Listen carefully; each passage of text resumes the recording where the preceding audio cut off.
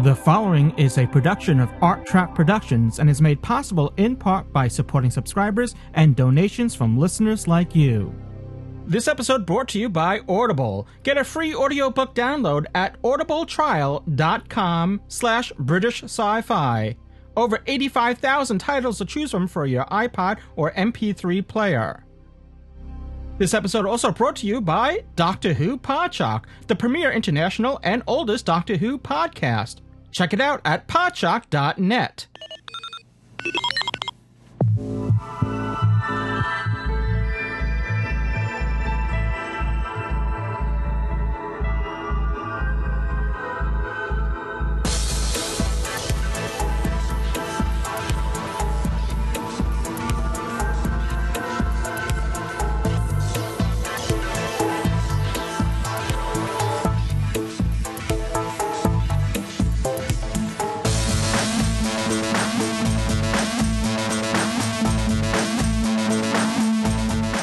The Hitchhiker's Guide to British Sci-Fi.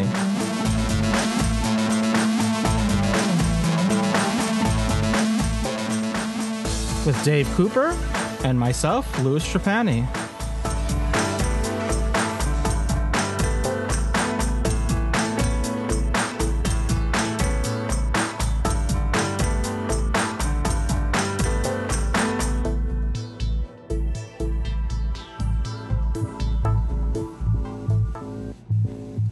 Miracle Day arrived, and we all came out of it changed.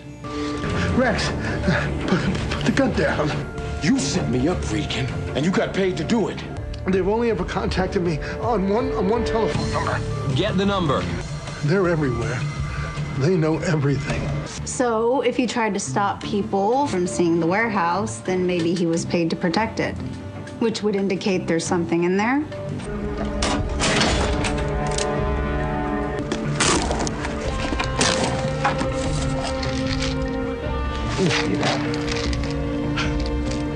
It's drugs. It's legitimate drugs.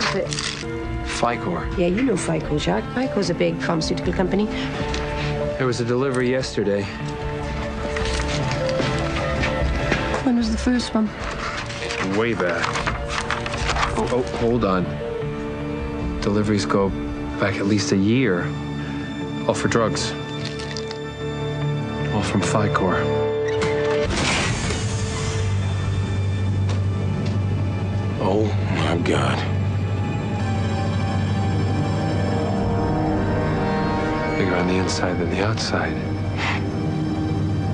These are all painkillers? They're ready for a war. No. They were ready for the miracle. Ficor knew it was coming. And welcome to Hitchhiker's Guide to British Sci-Fi. Once again, this is Louis Trapani, and joining me on this show is none other than Mr. Dave A.C. Cooper from across the pond. Hello, Dave.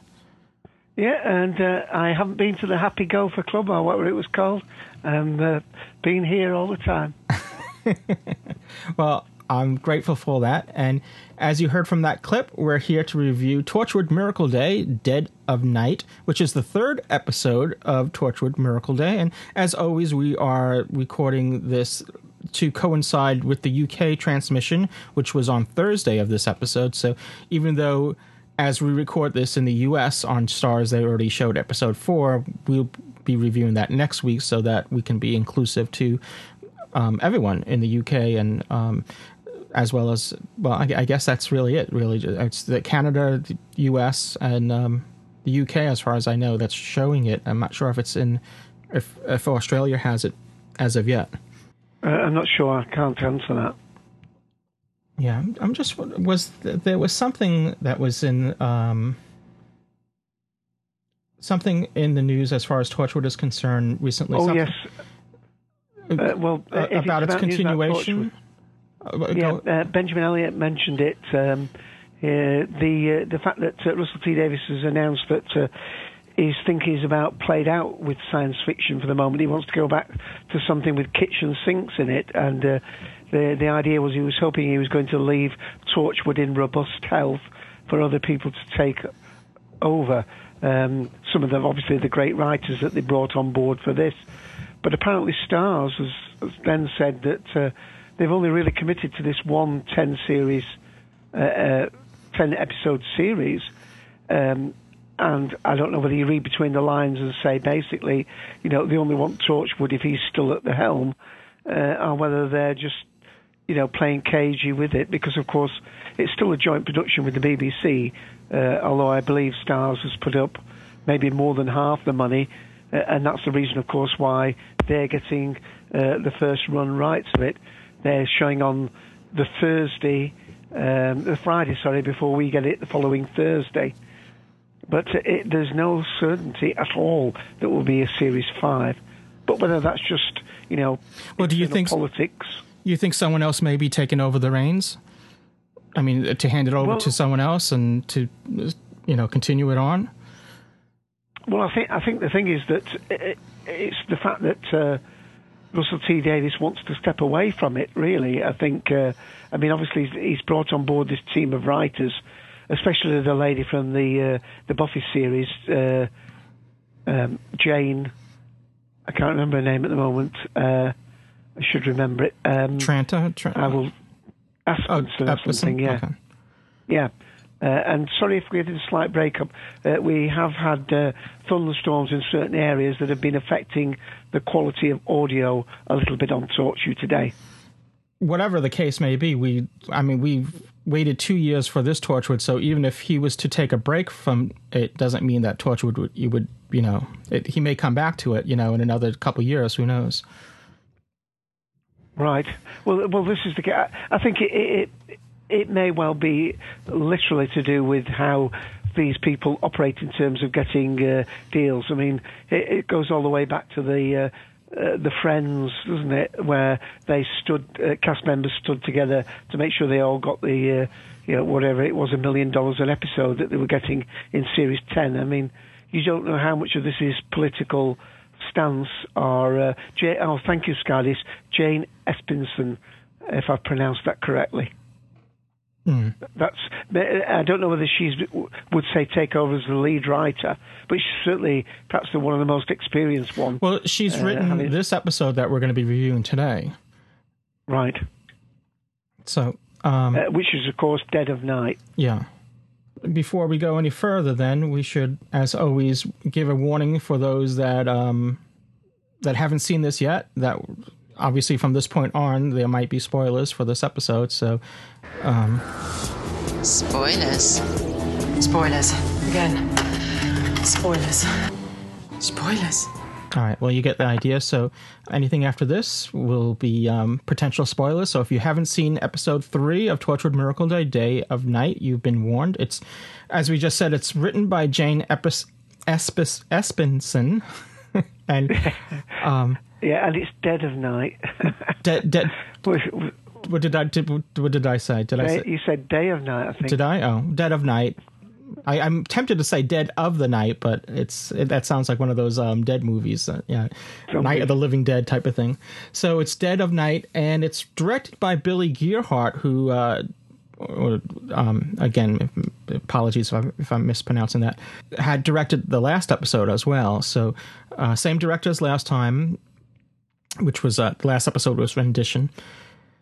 So this, again, carries the story over, and I get very much a feeling that this is really what it's about. I think Russell T Davies, who, it's his story, but he has brought in these writers to flesh it out. So I'm sure he probably had an outline, and I'm sure each of these writers that were brought in to do the 10 episodes have to hit certain points. Mark certain things within certain episodes to carry the story along. They can do whatever they want within that reign, but they have to hit certain marks to bring the story forward.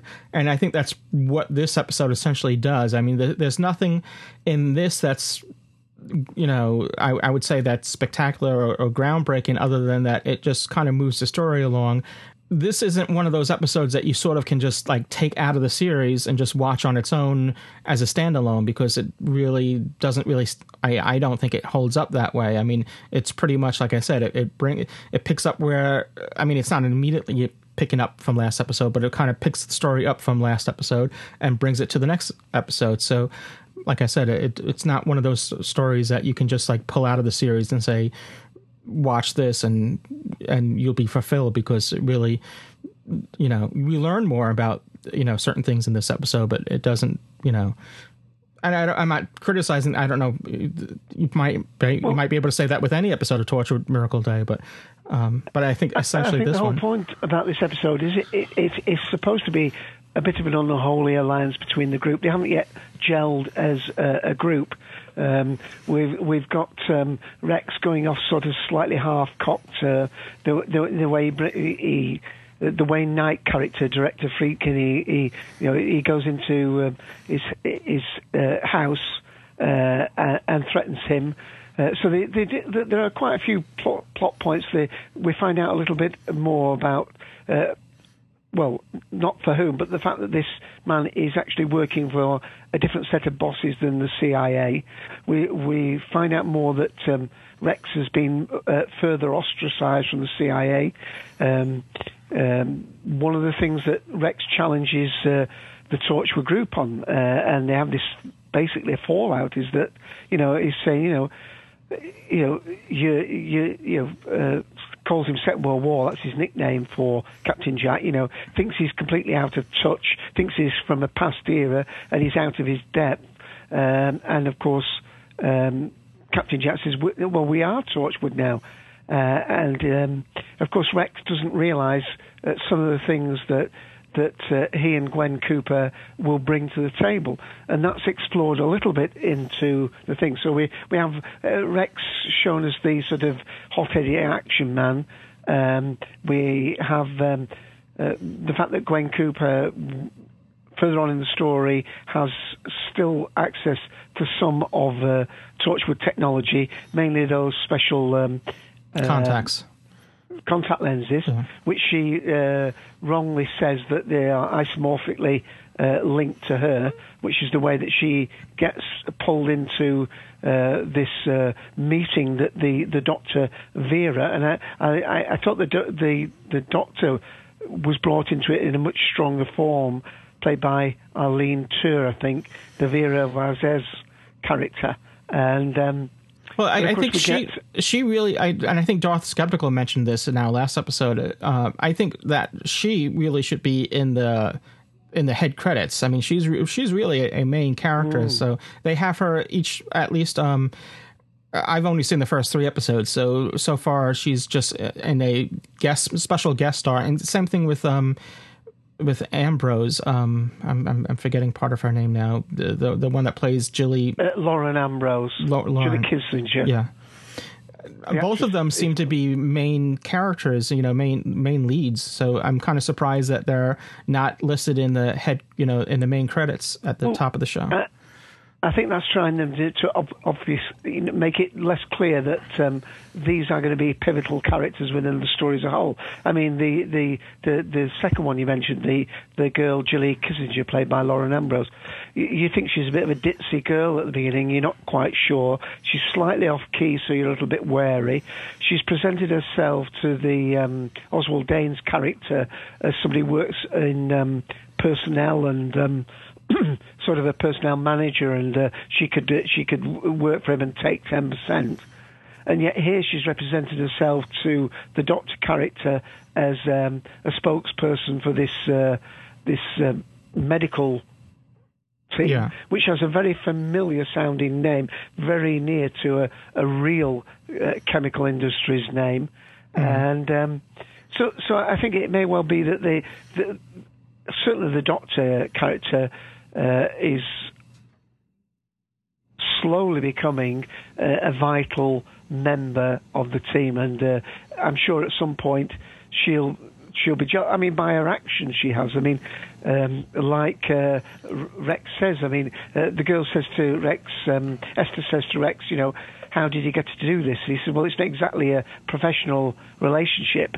He turned up at her house, of course, having fallen out with the rest of the gang. Of course, we're talking spoilers here, so we can say these sort of things for her to force her to help him, and then he collapses, and through her finds out that she's got this sort of chip on her shoulder, as it were, about the fact that her mother had this stroke, and presumably, it's never explicitly said, but presumably she'd had to decide to turn the life support system off on her mother, and this is something that weighs heavily upon her. And it's through that conscious thing that she has that Rex says, look, although he thinks he's done with Torchwood, and these are amateurs, they're not going to get anywhere, they're going to be rounded up soon, and he's going to stride off on his own. He realises that with that they've got a link in to finding a little bit more.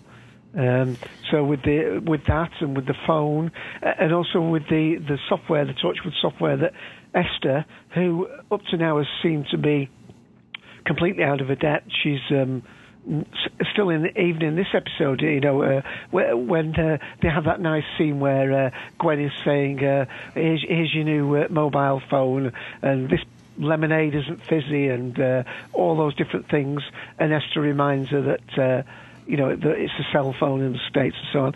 But then, even though she works for the CIA and you think she's fairly well drilled in security, she's got a brand new phone, but she's putting in phone number, a sister's phone number and so on, which, as Rex quite rightly says to her, that will be monitored. All our relatives will be monitored. Proved very succinctly, almost straight away, when Rex tries to contact somebody he thinks might still be loyal to him, an ex-CIA agent, makes this rendezvous point at the hotel, but he's wise enough to stand outside just in case he's betrayed, and lo and behold, the SWAT team turn up and betrayed. So we're in some ways, the plot does move on. Like you say, we found the drugs company set up. We found it's a vast thing. One very basic thing is that we find that it appears that this drug company were not just preparing, as Jack thinks, for war, maybe World War III, but they were preparing, as Rex say, for Miracle Day.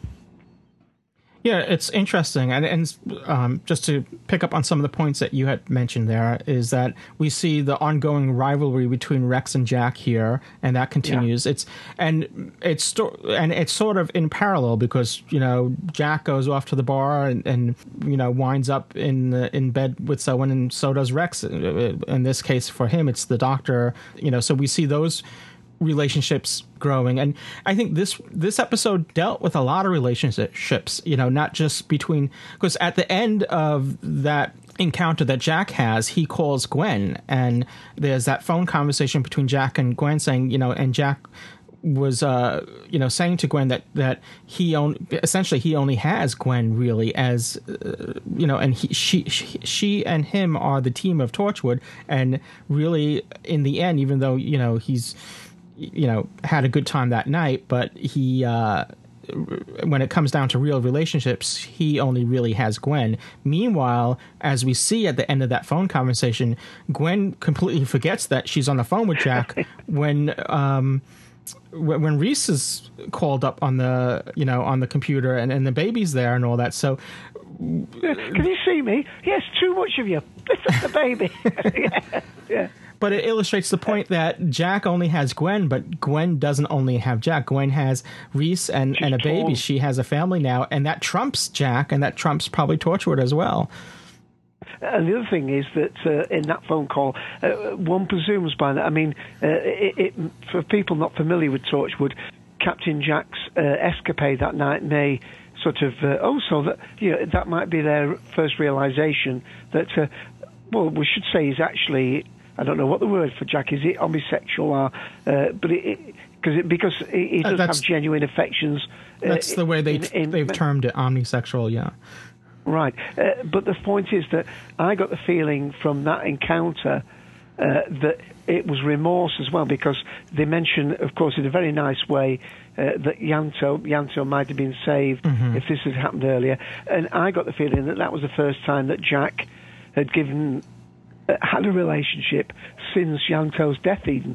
He'd gone off, as we know, at the end of Series 3.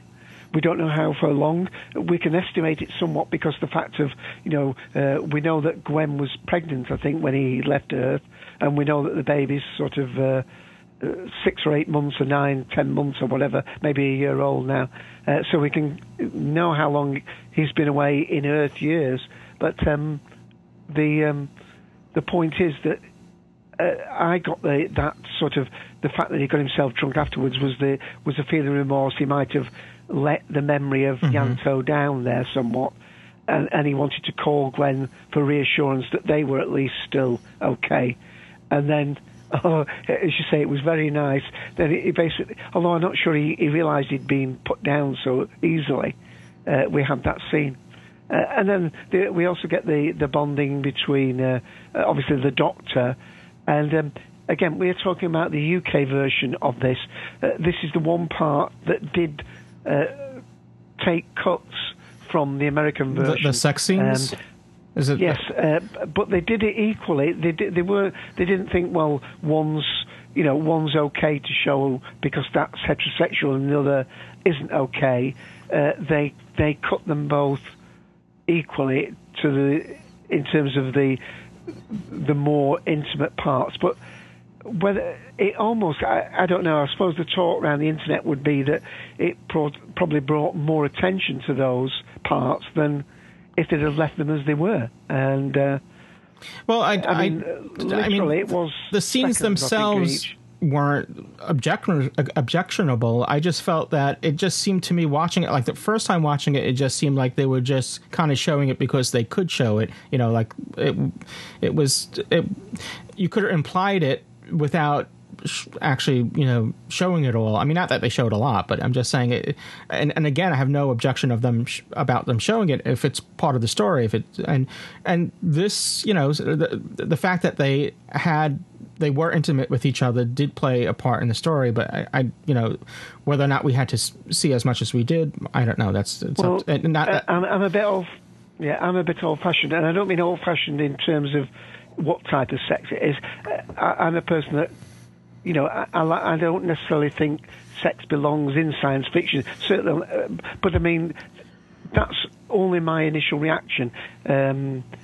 I mean, it's just like anything else. Let's say someone needs to wash their hands in the restroom. Do we need to? I mean, unless there's a scar on their hands or something that is revealed in that scene that moves the story along, we don't really need to see that. If someone needs to, there's just certain things that can be implied or whatever that doesn't necessarily need that you need to show it. Unless it like I said, it's crucial to the storytelling. So this, I didn't really think, I think you could have gone without, and again, I have no objection of seeing it. It's just that it just seemed like it just seemed like they were just doing it because they could do it.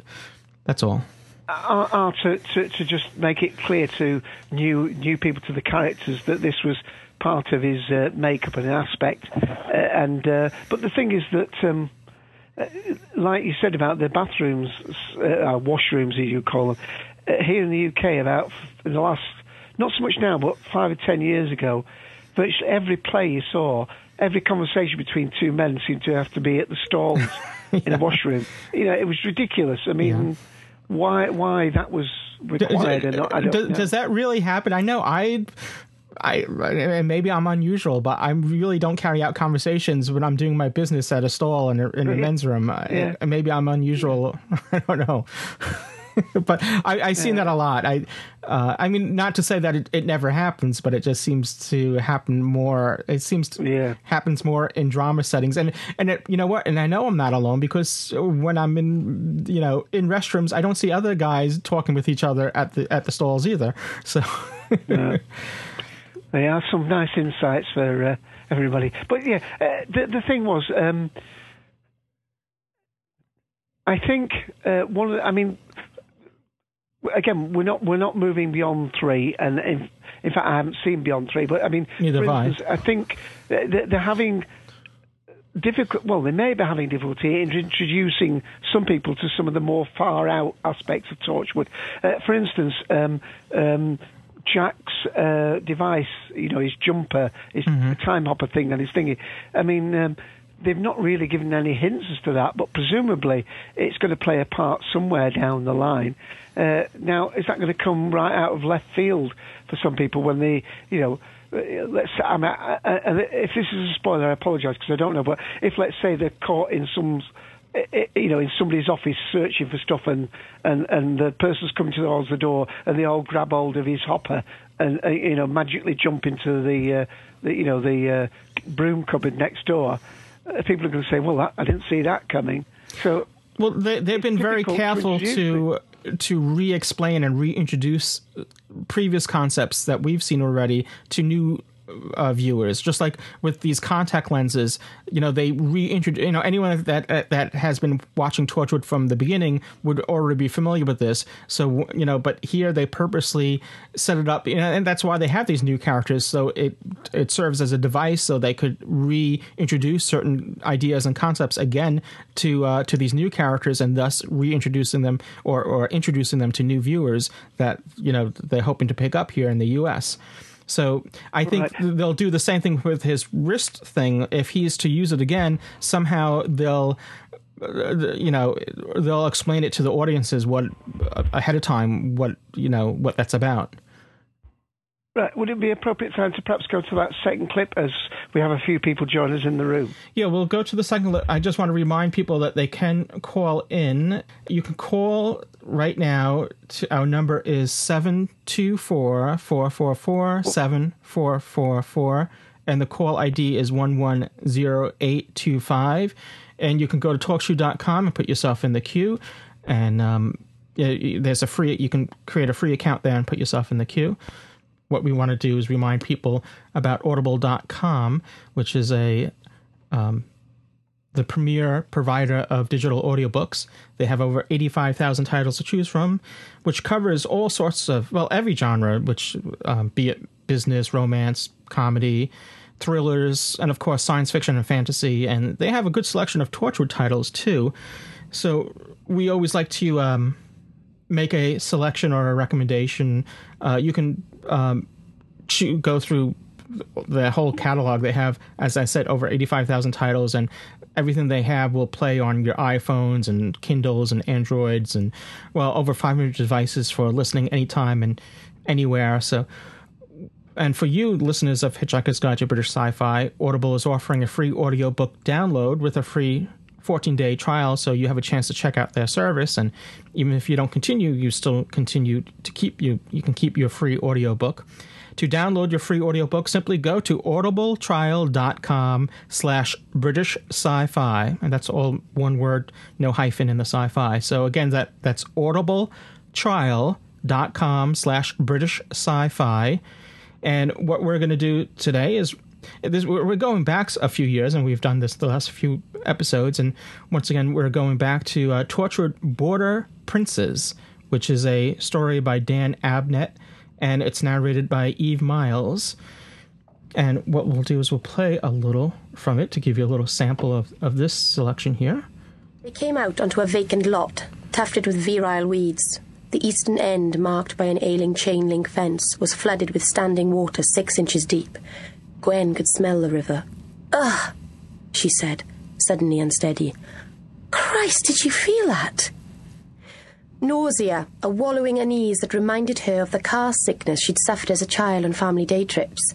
The big back seat of the old Vauxhall Royale, stopping and starting in the traffic all the way to Carmarthen. "I've got a headache," James said. "Have you got a headache?" "Yeah," said Gwen, realising she had. Came on suddenly, like a switch. "Yeah, can't think straight." "Thick? What? You just said thick." I meant think. I know what you meant. I can't think straight either. I'm having real trouble focusing." "You mean trouble?" said Gwen, pinching the bridge of her nose. "What?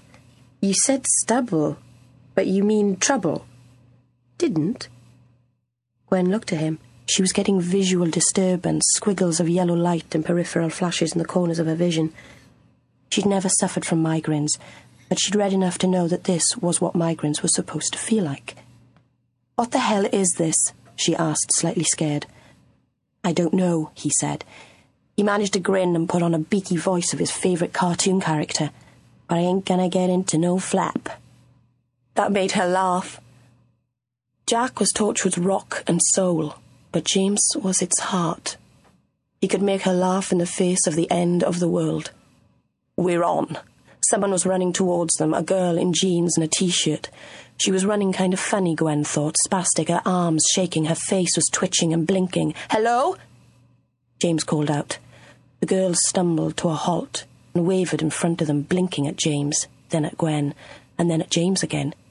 Each swing of her head was abrupt and made her sway.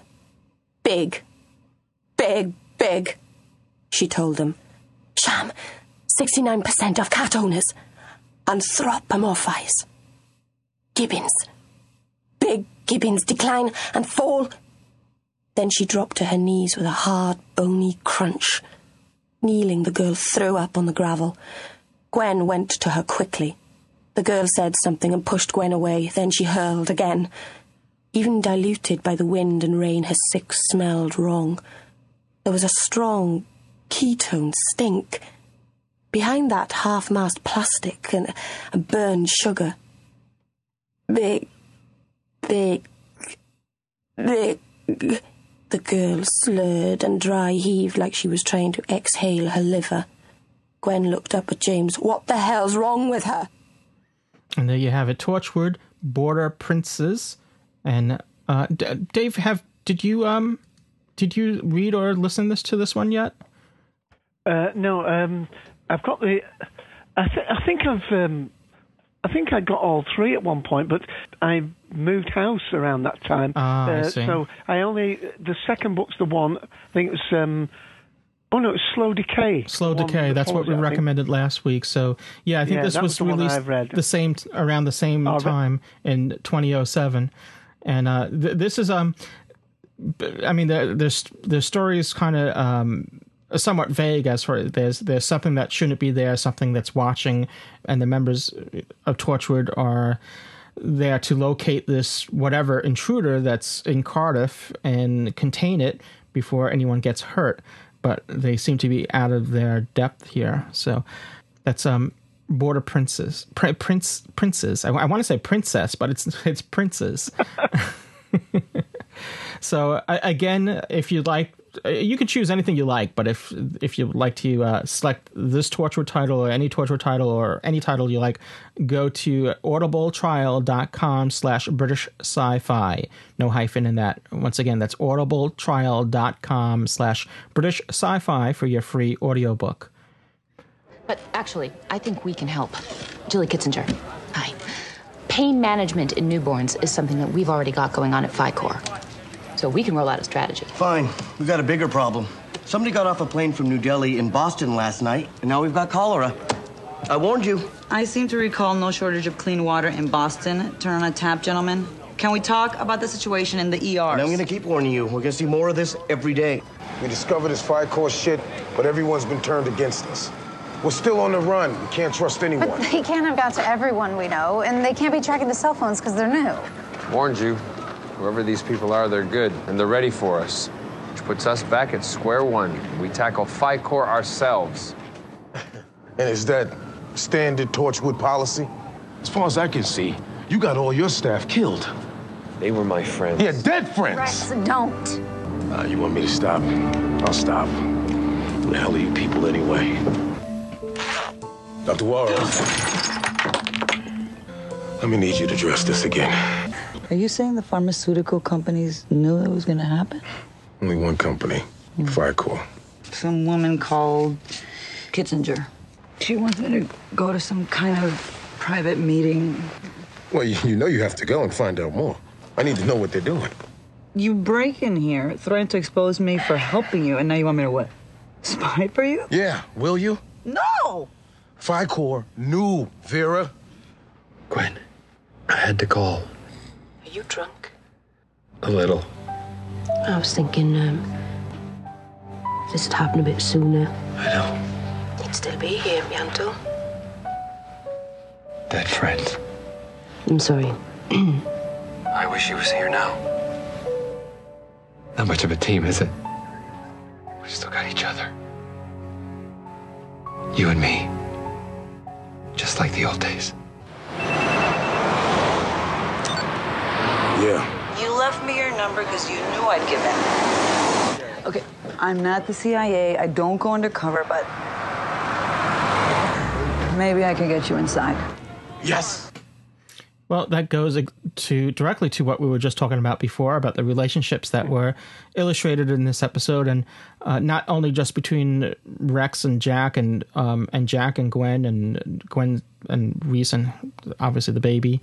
What we really didn't talk about was there's also a growing bond between Esther and Gwen that we see in this episode as well, where there was some doubt on Esther whether or not she is meant to be with the Torchwood team and if she can play a part in it. And there's a certain yin-yang between Esther and Gwen that we're seeing, where Gwen sort of has certain elements that maybe Esther's lacking, and vice versa. And maybe together they can complement each other and learn from each other. But there definitely seems to be a friendship and a bond there that we see growing in this episode.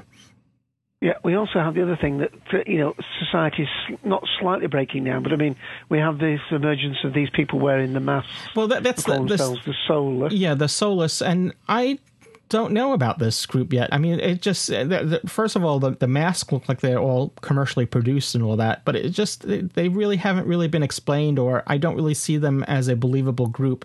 I mean, they're groups that form in the U.S. all the time, but they're never so uniformed, or I don't know. They're just,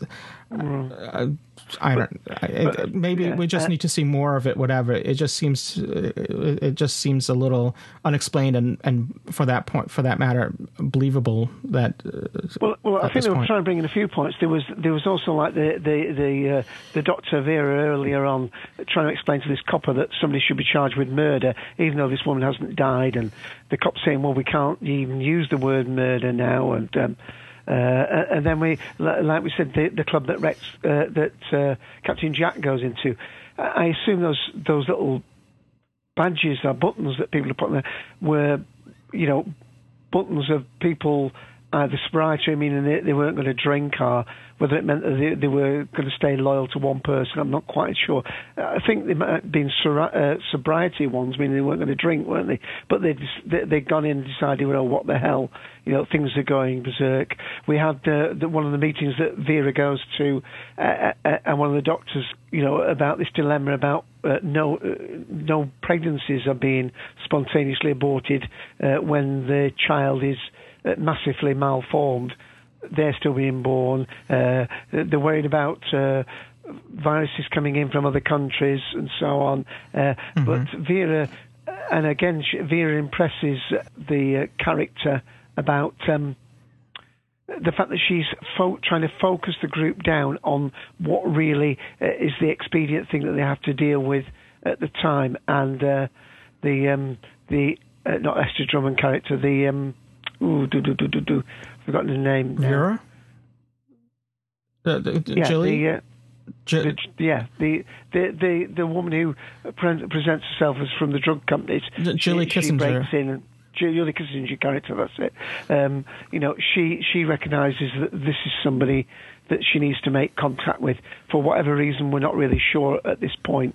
Okay, so once again, as we've been saying before, if you'd like to chime in, put yourself in the queue, and we'll get you on board.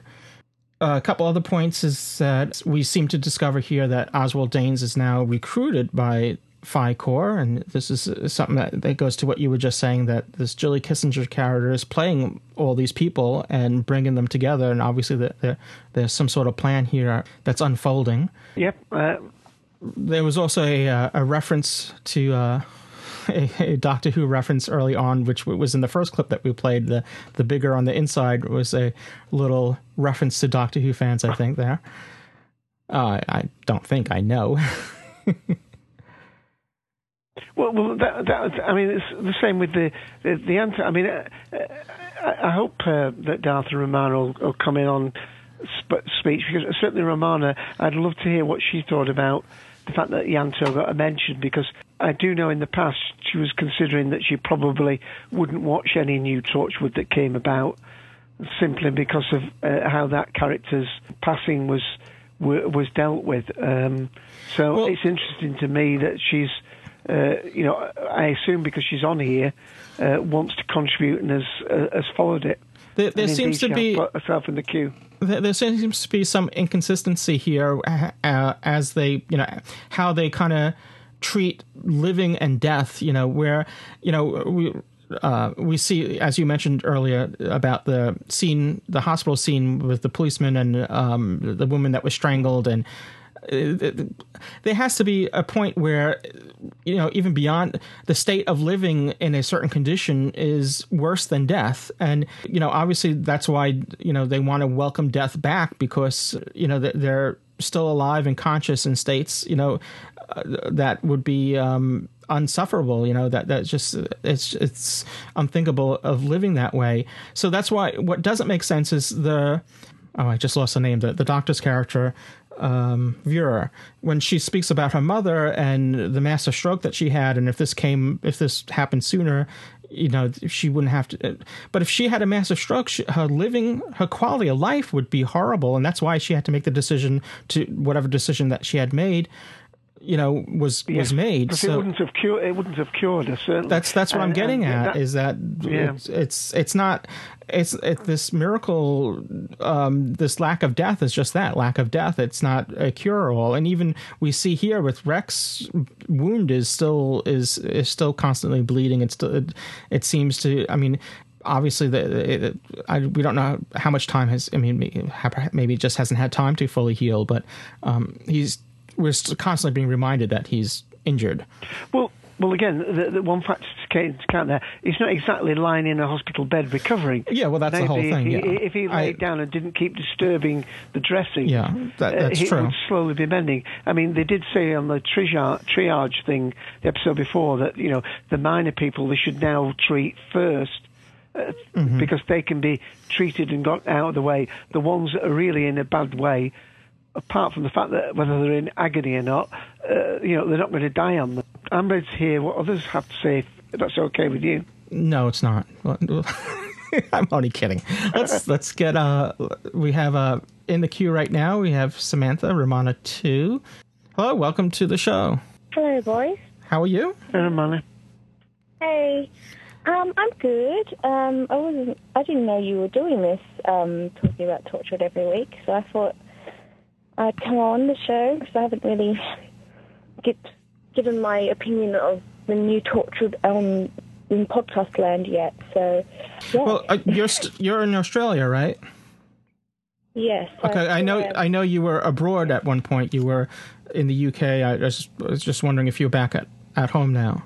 Oh, I've been back in Australia for a good almost a year now. Okay. I am going back to the UK for a little bit, but well, let me ask: is it being shown anywhere in Australia yet? I know it's on Space in Canada and obviously in BBC in the UK and Stars in the US. Do you know anything about Australia? Whether it's coming? Oh yeah. We get it.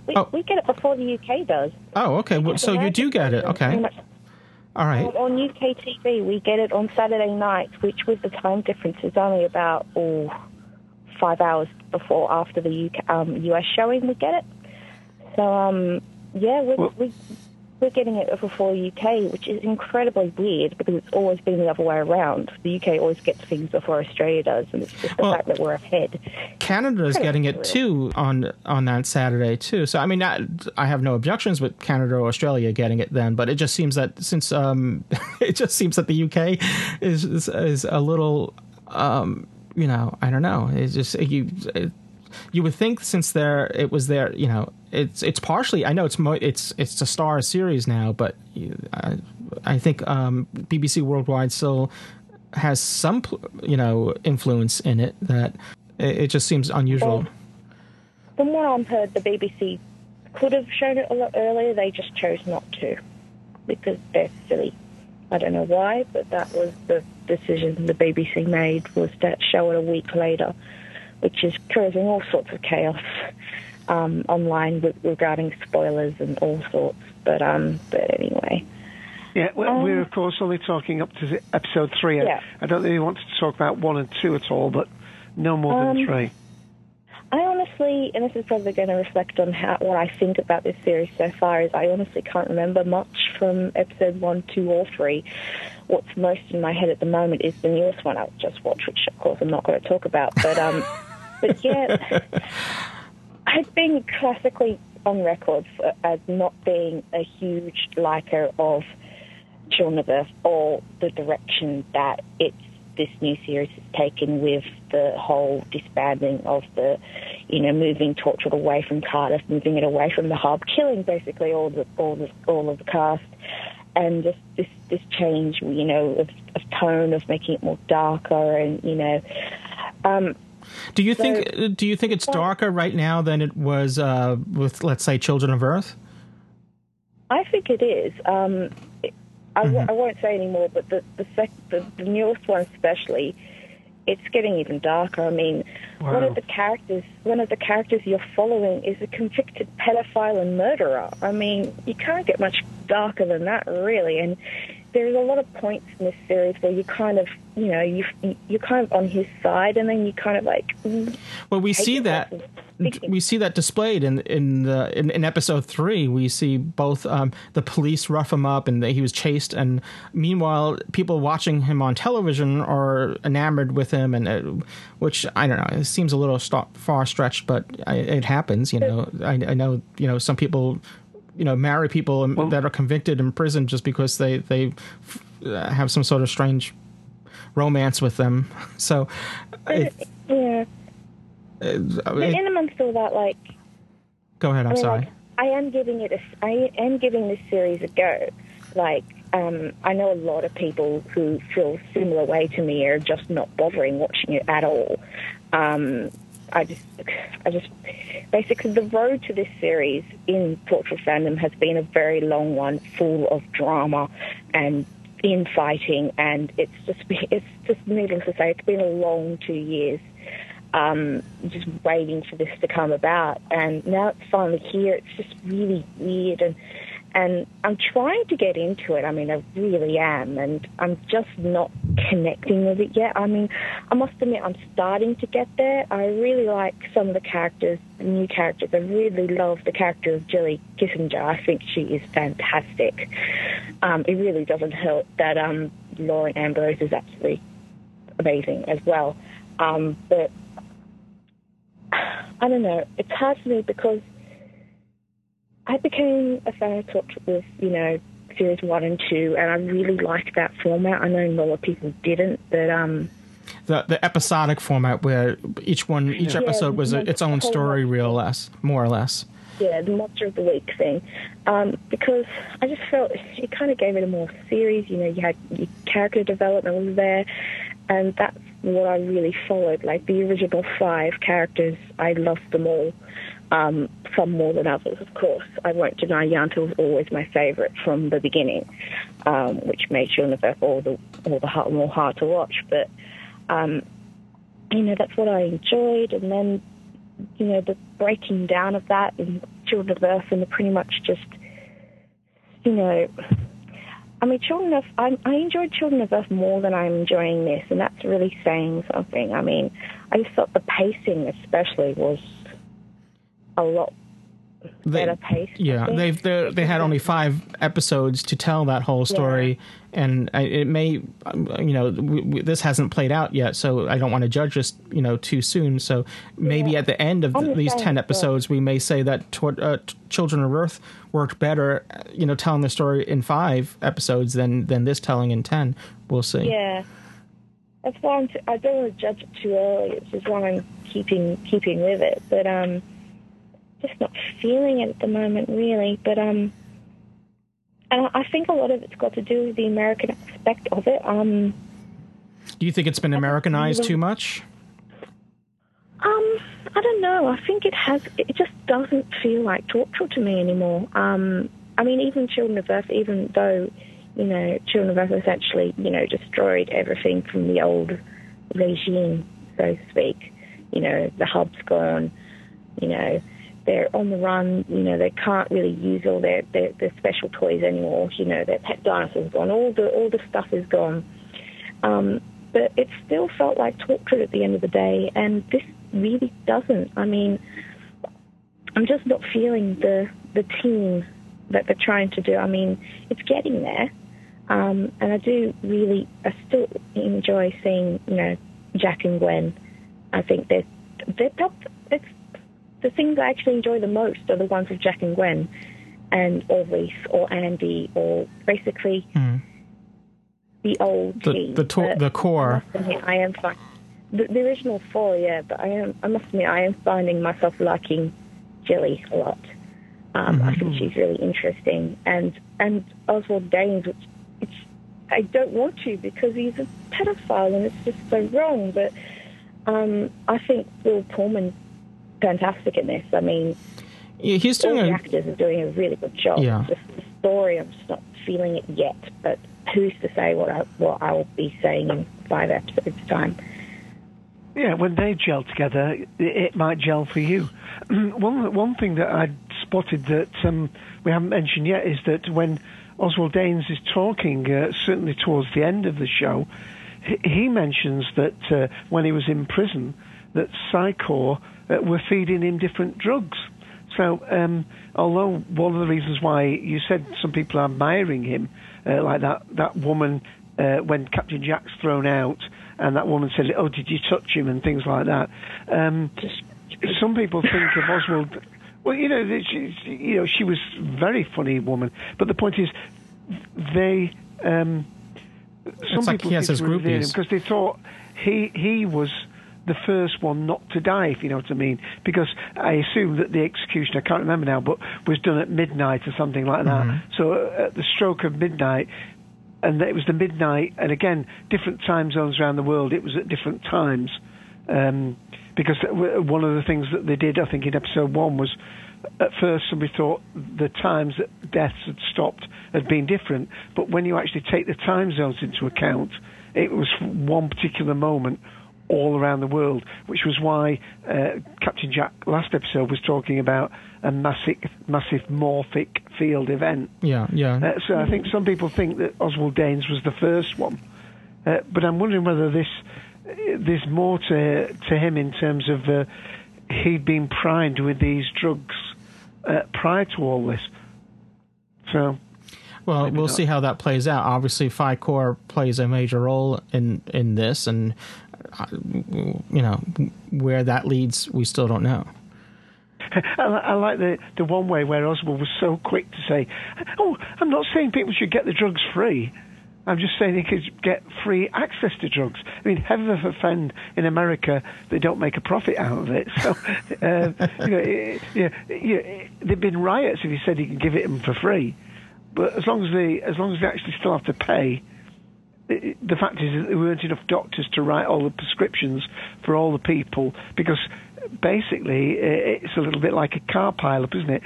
Every accident thing is not really mending. So, at the start you've got let's say you've got normally 10% of the world's population incapacitated, and maybe another 10% on painkillers. Maybe even larger than that, I don't know. Let's say 25% in all. A year down the road, that's going to be 30%, 32%. So in 10 years' time, you could have 90% of the population with some sort of, ongoing pain needed. Some drugs. Well, that's the whole thing about this episode. That's what's revealed, is that now we're speculating that somehow Psychor knew that this was going to happen and had been preparing for it and to profit from it. So again, we have to wait and see how this plays out. Ramon, Sam, I'm sorry. Go ahead. I was just thinking, again, with the changes made to this series, so far, this can change, but I'm just not sensing the sci-fi-ness of this, really. Sure, what has happened to everyone seems a little, but, where's the, I don't know, I'm expecting an alien influence in this somewhere. Well, they've kind of been playing that down, even when Jack says that, when Rex questions where these contacts came from, he said from a distant moon, from a distant sun, a distant star, a different star. So Rex had, oh well, really, tell me, where did you get them? Because he just was disbelieving that. So I don't know. We'll see how it plays out. But, right now we were led to believe that there was some sort of alien influence involved. Whether that turns out to be true or not, we don't know. Well, one of the debates that we see on the TV between two characters, this woman says to this chap, they said that nobody seems to want to admit that there's some sort of alien influence here, but it seems hard to reconcile what's happening with anything that could have occurred on Earth. And just related to that bit you mentioned about the thing, I mean, do you want to play that third clip then? Yeah, we're going to. If anybody else wants to we're going to play. Just before I do that, I just want to give Romana a chance to chime in. I know she said she doesn't really remember episode 3 too much, but do you have? Did you want to give a Weevil rating? How many Weevils you would give it? Oh, Weevil rating. I must admit this. I am enjoying them as they're going on. So this is probably 3. Okay. 3 out of 5.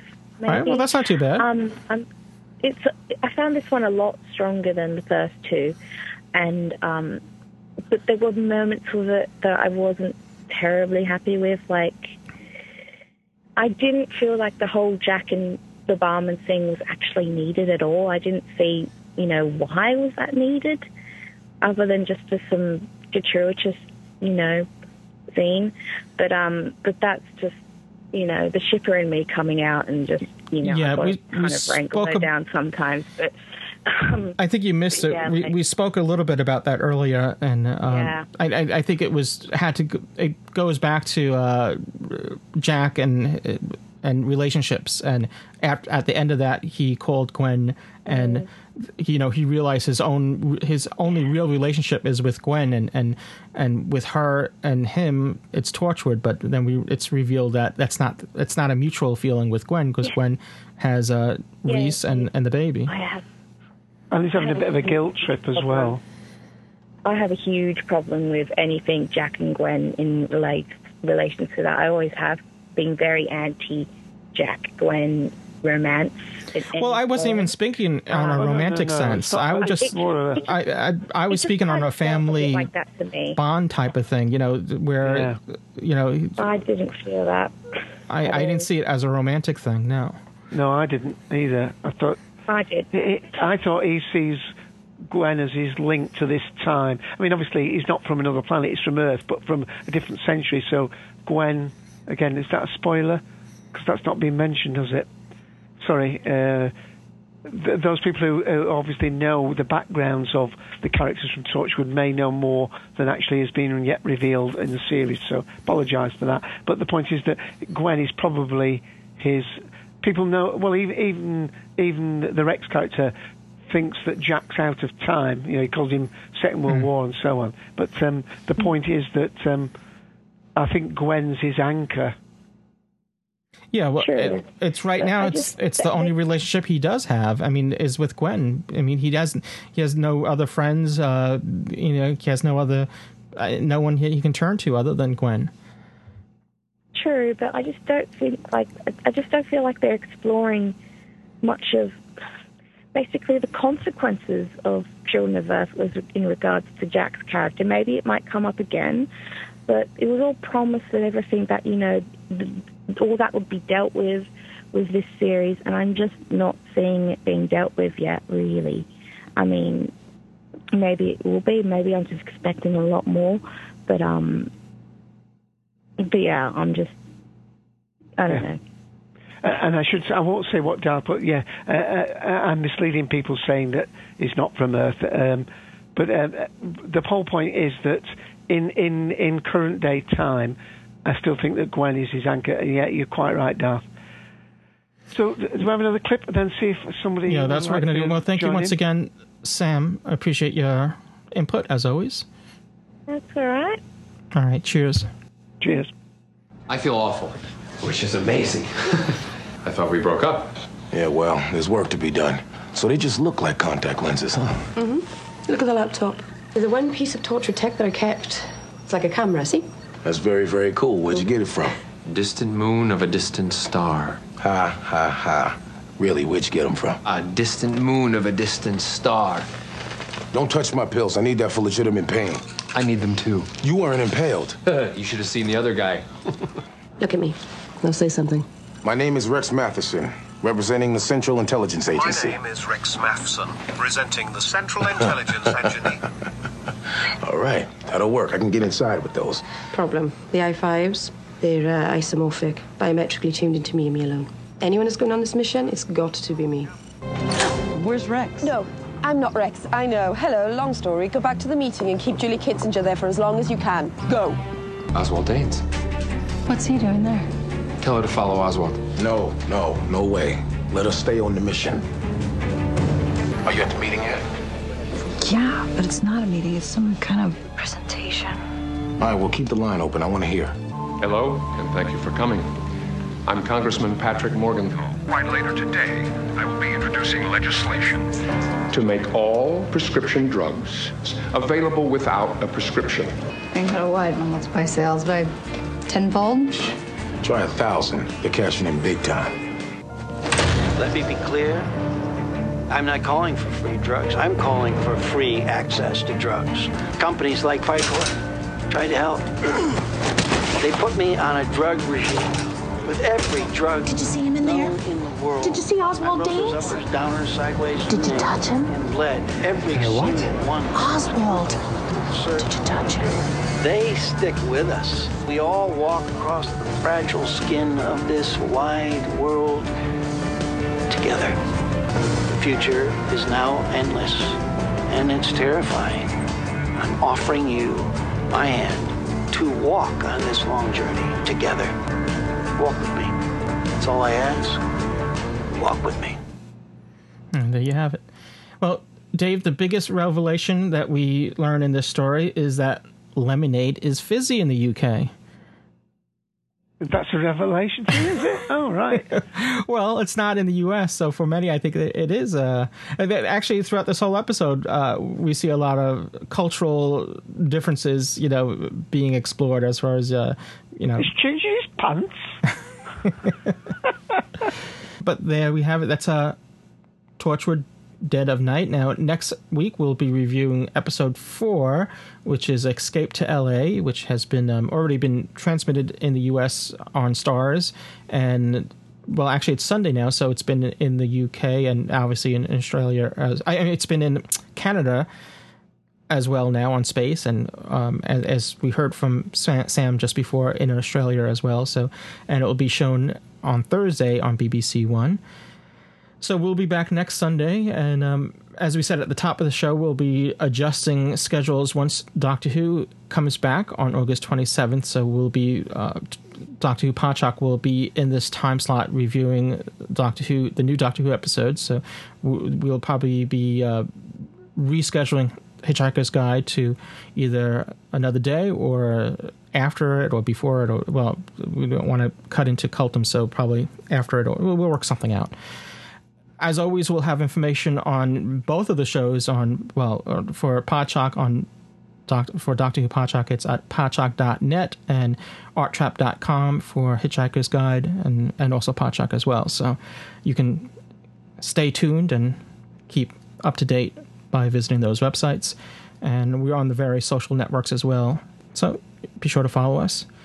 Dave, any other final thoughts? I'm going to give this, initial watching, I was going to give it 2.5 Weevils, but on the second watching, I'm pushing it up to 3 Weevils. It's a good story. It's a good episode. It just moves the story along, but it doesn't really stand out as, if you were to pluck it out, and not necessarily that's a bad thing. It just brings you from point B to point C, really, and that's it, really. Dave, what was your take on this episode? Well, I think, again, harping back on the original thing, that if episode 1 and 2 had been a full-length pilot, a 90-minute TV movie, for want of a better word, and then straight into this, I think that it would have flowed more easily. This seemed to have a slightly different air about it, and I don't just mean the fact that we suddenly have the sexual relationships introduced, but we certainly do learn more. We learn a little bit more about Oswald Danes. We're getting to think that this Kissinger girl is slightly more important than we think. The Doctor, the Vera character, is becoming stronger and stronger to my mind in it.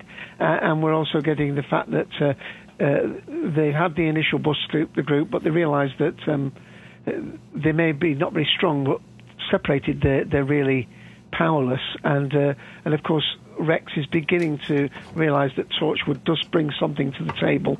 They're not just a couple of amateurs from the UK, but they do bring some technology to the board. Don't believe how they get it there. And basically, I suppose this was more of a setup for what's to come.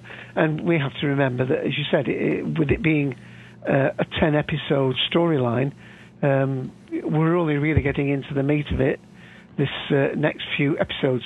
Next episode, of course, is called Escape to LA. So I don't know whether the bright, wonderful, colourful world of LA will change the mood somewhat, but we'll see. And how many Weevils would you give it? Oh, maybe not quite 4, just under 4. 3.5? Yeah, well, I suppose, yeah. Okay. And if you want to give your Weevil rating, we have a poll on Podshock.net, and we put that up every week, so you can go to Podshock.net and vote in the poll there. The polls stay active for about 8 weeks or so you have plenty of time, depending on when you listen to this, to chime in and give your rating there for all episodes of Torchwood and Doctor Who. And speaking of Doctor Who, the latest Doctor Who Podshock is out, and we have Tara Wheeler on the show with us, and she gives a full account of San Diego Comic-Con, which took place last weekend, and so there was a Torchwood. I hope she's feeling better, by the way. I was listening to during the most of that. She has con cred. You know, when you get sick after a convention or a trade show, so she had this con crud, but it's San Diego Comic-Con con crud, so it's a bit. But hopefully she's feeling better. She was coughing it up while we were recording last week. So, but again, contact Psycho. Yeah, really, I'm sure they have a drug for her. So you can go to Podshock.net and catch it there. It's available on iTunes, as this show is, and as is Coltum Collective, which Dave hosts along with Ian Bissett, the Sixth Doctor, or as he's known on Twitter. So, Dave, why don't you tell people how they can find the Coltum Collective, which is live on Sundays as well, right before us at 2 p.m. Yeah, well, along with Ian, the Sixth Doctor's birthday is today. Happy is it? Ian. I have to wish him a happy birthday. And it's on Torchwood ID 54821. We did today about years 1 to 3 of Harry Potter. Of course, today is the birthday of J.K. Rowling, so we timed that nicely. Pottermore website is just open for people to put their names down for, which is, of course, since this show is British Guide to Hitchhiker's Guide to British Sci-Fi. I know, it's a mouthful. It's a mouthful. Yeah. The Pottermore site is not open. Romana told me that it doesn't actually officially open till October, but people can pre-register for it. So luckily we timed it nicely for her birthday today. We're not sure how we're going to use the next couple of weeks. We're revisiting Harry Potter, certainly, and then, of course, when Doctor Who comes back, we will move to that, and we may well do a Torchwood mid-season review. But as I say, that's Torchwood ID 54821. And it's available on iTunes as well, and on your website. Yeah. Okay, well, I think that wraps it up for this episode. Thanks for listening, and hope you can join us again next week. So cheers, everyone. Bye.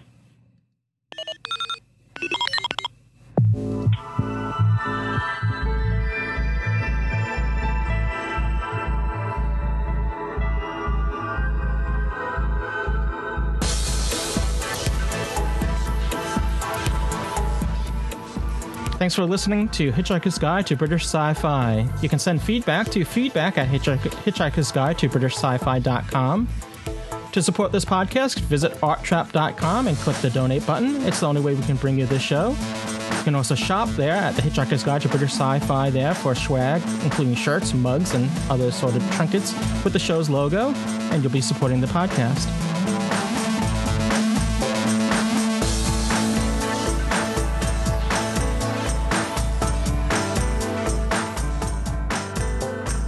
This has been a production of Art Trap Productions. Visit arttrap.com for more on this and other podcasts.